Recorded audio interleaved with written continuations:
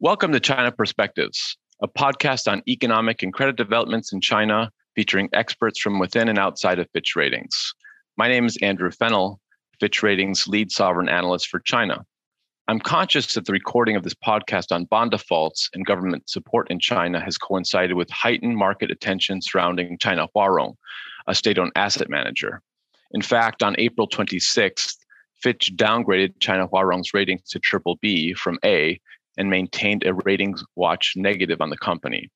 If you'd like further information on this issuer, I'd encourage all of our listeners to have a look at our recent press release, which can be found on the Fitch Ratings website. Today, I'm pleased to introduce the podcast's inaugural guest, Ying Wang. Ying is based in Shanghai as the head of Fitch's APAC Energy and Utilities Group, head of Fitch's China Research Initiative, and someone who I always turn to for her deep insights into China's corporate credit sector. Prior to the pandemic, our paths would often cross at Fitch-sponsored events across the globe. But these days, with the ongoing restrictions in international travel, it's usually through webinar screens. Thanks, Andrew, for the very warm introduction. Chinese corporate default is a very hot topic, which I frequently discuss with market participants in different formats. But this is the first time I'm actually doing a podcast. And I'm very happy to be your first guest. All right, well, the pleasure is all mine, Ying.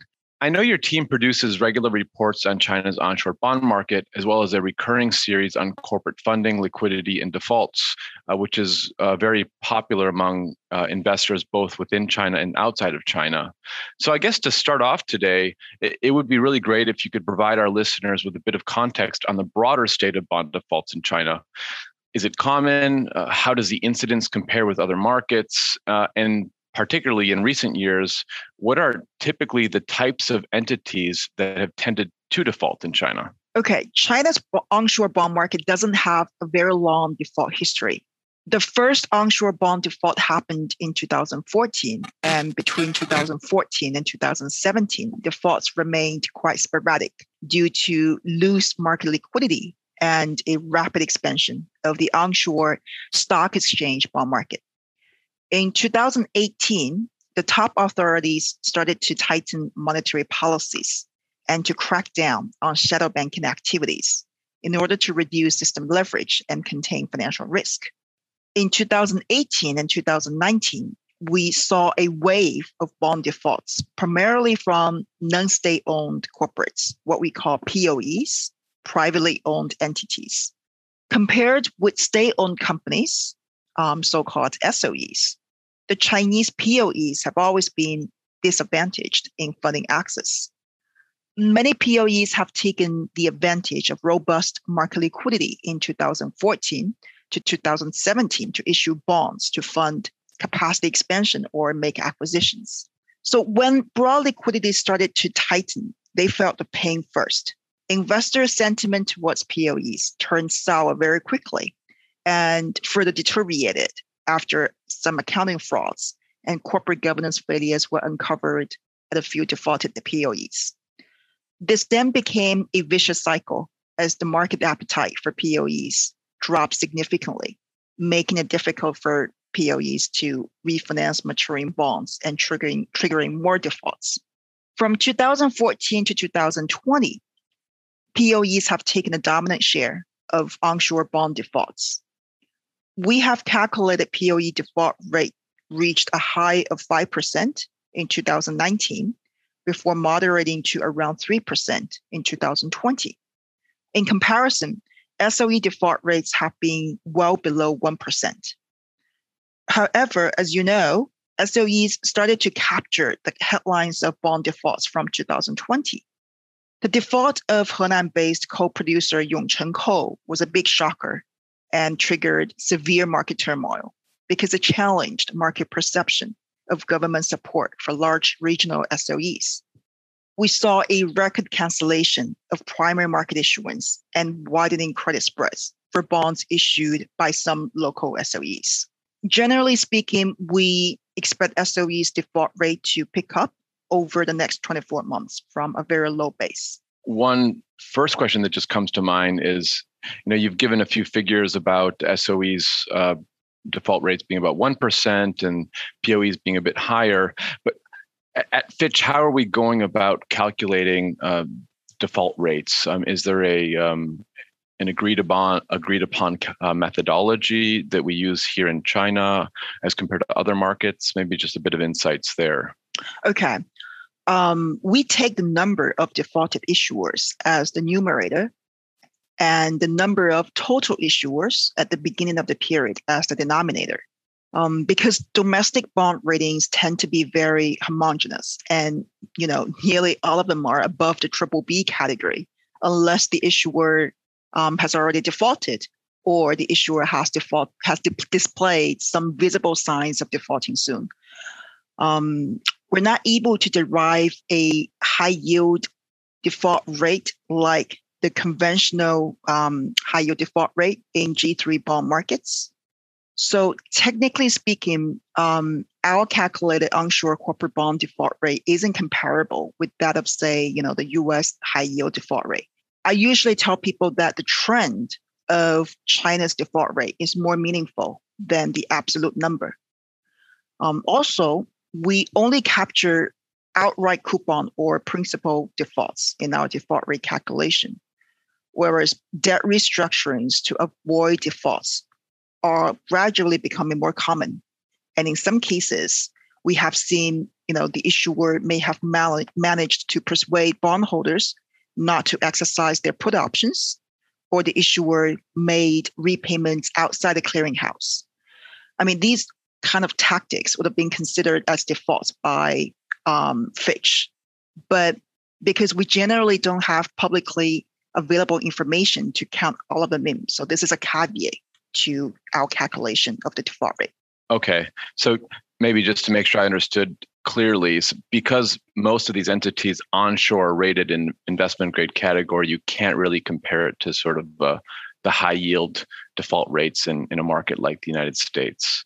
And That's correct. Also, so the figures you're providing are really for the onshore bond market. So, maybe the second follow-up question here might be, how does this compare, these default rates that you guys have calculated so meticulously for the onshore bond market compared to offshore bonds, which are also very popular among offshore investors? Okay.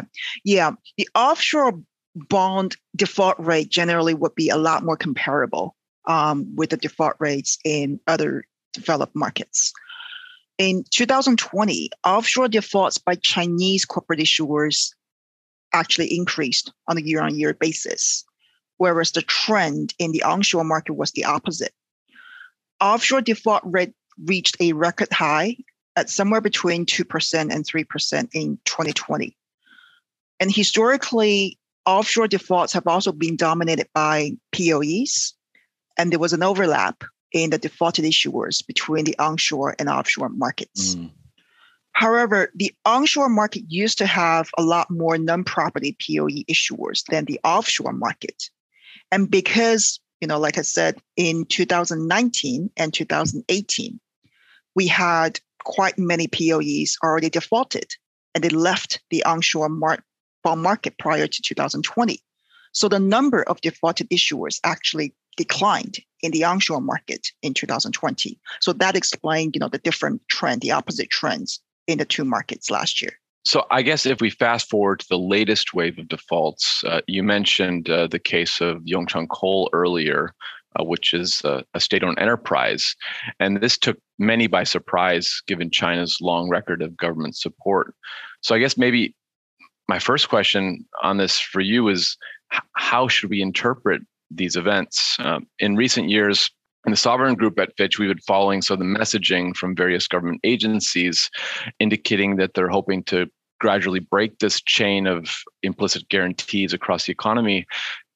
Do these recent defaults of SOEs, in your mind, do they signal a change in policy towards government support, or if not, how should we interpret them? We think that the Chinese government has been pushing for a market-oriented economy and credit market for many years in order to facilitate more efficient financial resource allocation. The government's tolerance for corporate bond defaults, as we see, including SOE defaults, has increased over the years, provided that such defaults will not trigger systemic risk. We see that defaults have become more common. However, prior to 2020, most of the SOE defaults arose from entities which were somewhat considered as marginalized SOEs operating in commercial sectors. So, for example, the lower tier subsidiaries of central or provincial SOEs, or SOEs with a fragmented shareholding structure. The defaulted SOEs were also generally not that large in scale. However, the surprising default by Yongchen Co. had a much more far-reaching impact than all prior SOE defaults, because Yongchen Co. is a core subsidiary of Henan Energy, which is the largest provincial SOE in Henan.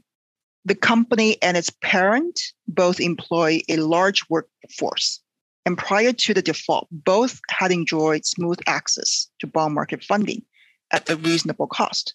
So that suggested the market did not see a default coming at all.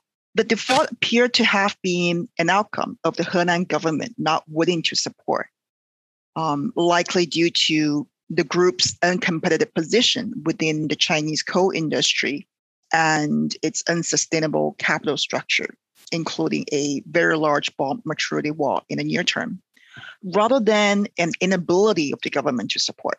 Although Henan Energy Group certainly didn't have a healthy financial position to start with, we know there were many other provincial SOEs, which were much smaller and probably even weaker in Henan. So the unexpected default of Yongchen Co. instantly shattered investor confidence in government support for many local other SOEs, which had weak standalone credit profiles and mounting bond maturities. And unfortunately, there are many SOEs which are very large by asset size, but they do not generate strong cash flows due to weak profitability, high interest cost burdens, and aggressive investment expenditures. So bond market investors panicked and they reduced their exposure to many local SOEs that fit this description. Secondary market prices plunged for many, making it difficult for them to refinance in the primary market. How the Chinese government will balance systemic risk and market-oriented defaults and debt restructurings is probably the million-dollar question. And without a clear answer, and because China doesn't have a mature high-yield and distressed bond investor base, many funds are bound by their internal risk policies and also external redemption pressure. The easiest way for investors is just to sell. And this against the backdrop of looming bond maturities further reduced investor confidence, triggering a vicious cycle. Okay, so I guess if I take a step back and try to internalize some of the messaging here, what we're saying is that we do think the government is pushing for a more market-oriented approach towards credit allocation. We do see them as desiring to remove some of the implicit guarantees across the economy, but not to the extent that it's going to have large-scale ramifications to basically financial stability. And that's basically this very tight rope that the authorities are trying to walk right now. Yeah. Okay. Yes. Now, I guess for those of us who follow some of these issues just from the media, there are a lot of instances where government support isn't just writing a check or wiring over funds to some company in trouble in China. It sounds like it really has a potential to materialize in many sort of ways. So what does government support look like in practice in your experience looking at these kinds of firms? The most common way for local governments to support SOEs in financial stress with debt repayment is to help them coordinate resources from financial institutions so that financial institutions like banks can roll over or extend debt maturities or also provide additional liquidity. Local governments usually can apply a fair degree of influence over their local state-owned financial institutions. And like I said earlier, there's usually a lot more flexibility for negotiation with banks than with bondholders. So many local SOEs whose access to the bond market financing has been curtailed, we see them being supported by banks to avert outright defaults.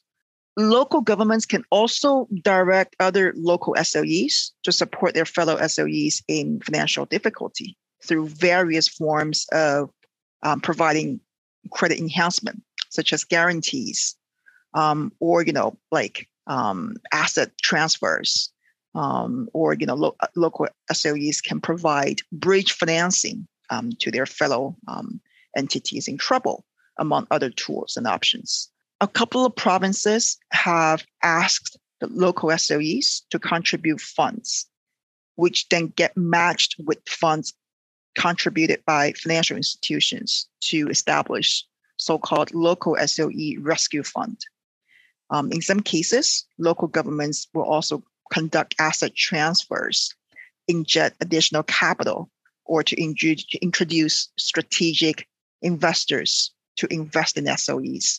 All of these efforts would have been taken, to boost market confidence in the SOEs facing financing difficulty. Okay, so when you guys are thinking about support, government support, it's really quite a broad concept that can range from just supporting with funds or transfers of cash or whatever, but it can also be any number of other supportive measures like helping them roll over debt, encouraging M&A activity. It sounds like it's quite a broad definition, really.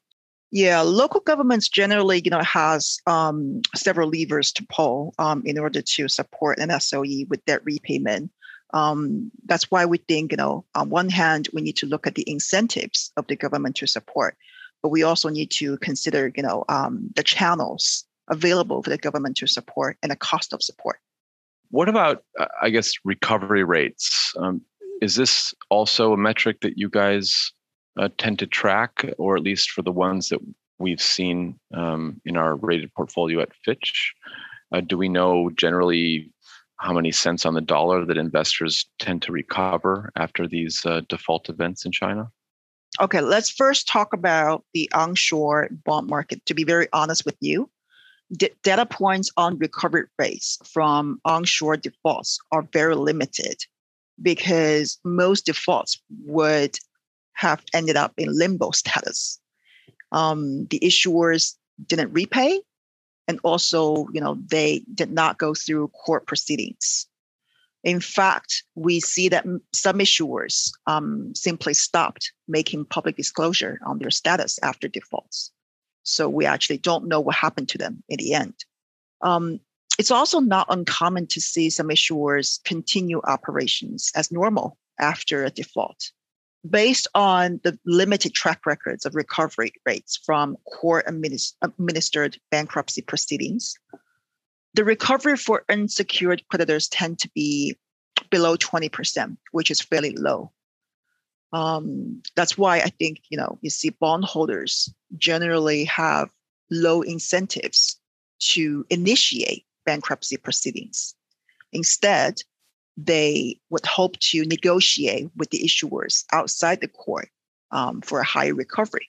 And bank creditors usually have security or charges over the issuer's assets. And when a default happens, they would take some preemptive actions right away to freeze the issuer's assets.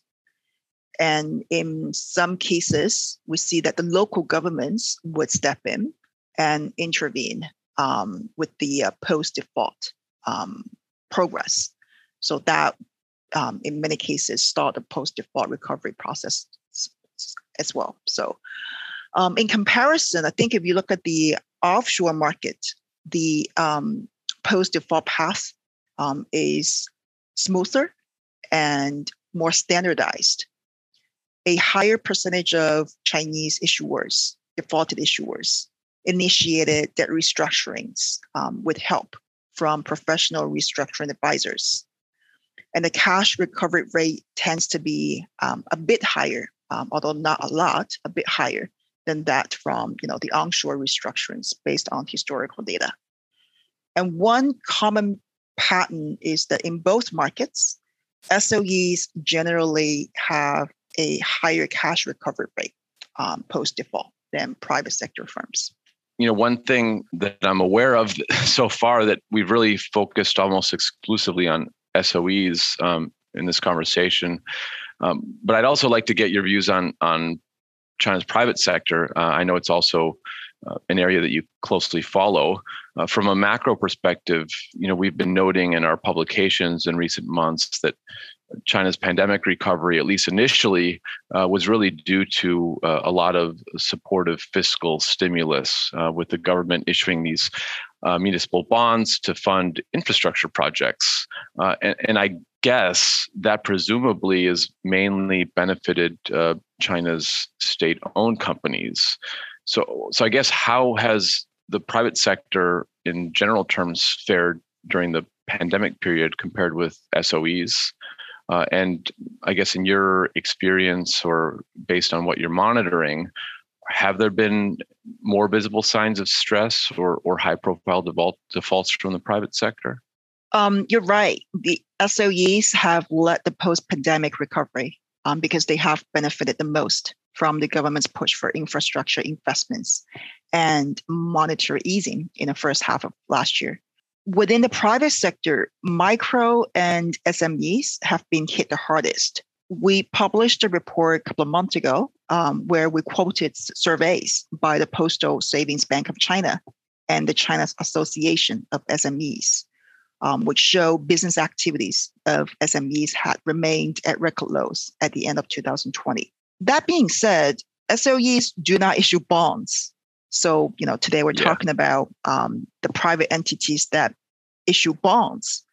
They tend to be a lot bigger, than SMEs, but still, most of them haven't enjoyed as much policy benefits as SOEs. Private sector bond issuers' net issuance volume recovered to the positive territory for just a couple of months last year, and then fallen back into the negative territory since last August. Private sector firms, they dominated headlines of defaults in 2018 and 2020. And investor sentiment towards private sector firms, which are clearly not industry leaders, has remained quite weak. So with some private sector issuers already in default and others have sort of lost access to the bond market after repaying their maturing bonds, the pool of private sector issuers has contracted quite a bit. The secondary market prices are also quite self-telling to show which private entities have higher credit risk and are likely to be the next batch of default candidates. So we don't expect much surprise to come out of the private sector issuers. Well, I guess that sort of fast forwards me to today and some of the messaging around the National People's Congress, which met not all that long ago. So I guess our interpretation in the Sovereigns group of the government work report is that policymakers now seem to be signaling that they do want to gradually normalize policy settings, and perhaps it looks like they're going to start to take up some of the work on pre-pandemic goals, such as this financial deleveraging campaign towards the second half of this year, or even at the moment, from what we can see. So, what do you think a gradual normalization of economic policy settings will mean for some of your issuers, I guess specifically for liquidity and funding conditions for China's corporate sector? Are there some sectors or some entities you think will be more at risk than others? If we look at the sectors which have had publicly issued bond defaults in the last several years, there actually wasn't any sort of sector concentration or a clear pattern, except that the conventional local government financing vehicles, or so-called LGFV in short, have not had any default precedents so far. I think, generally speaking, the sectors which are less favored by policy makers and are under pressure for deleveraging will probably see less incremental credit flowing into them, and therefore could be more prone to liquidity risk. So we're talking about sectors like property, coal and low-end manufacturing, things like that. Okay. So see, these are the kinds of sectors that you guys are going to be, I suppose, monitoring more closely this year as we start to see a policy normalizing. And I guess, what about defaults more broadly? What are your latest predictions? Will the trend of rising defaults in China's onshore bond market continue? And I guess maybe importantly, do you think there'll be more surprises ahead? We've already had quite a few in the last few months. Like I said, at the very beginning, Andrew, we do expect SOE defaults to increase against a backdrop of a neutral to modest tightening of broad liquidity, and also further credit differentiation will continue towards SOEs among bond market investors, especially onshore investors. However, our base case remains that the increase of defaults will not jeopardize system financial stability. So hopefully, no big surprises going forward. I think for many local SOEs with weak cash flow profiles and high leverage, they will need to secure incremental financing from banks and alternative channels to refinance their maturing bonds if their access to bond market financing is already curtailed to some extent, with their secondary market prices trading at a large discount to par. As a result, I foresee some SOEs' proportion of bond financing in their capital structure will decline over the medium term. Over a longer time horizon, I think those weak SOEs need to transform towards a more sustainable business model and a capital structure to survive. Otherwise, their local government parents and banks will also withdraw support sooner or later, making a default or some form of debt restructuring inevitable. Well, Ying, thank you very much for being with us today. I always gain new insights into China after speaking with you. Thanks, Andrew, for having me today. Always my pleasure. You've been listening to Fitch Ratings China Perspectives podcast. To learn more about our ratings and research on China, please visit us at fitchratings.com. Please subscribe via iTunes, Spotify, or wherever you get your podcasts. Take care, and until next time.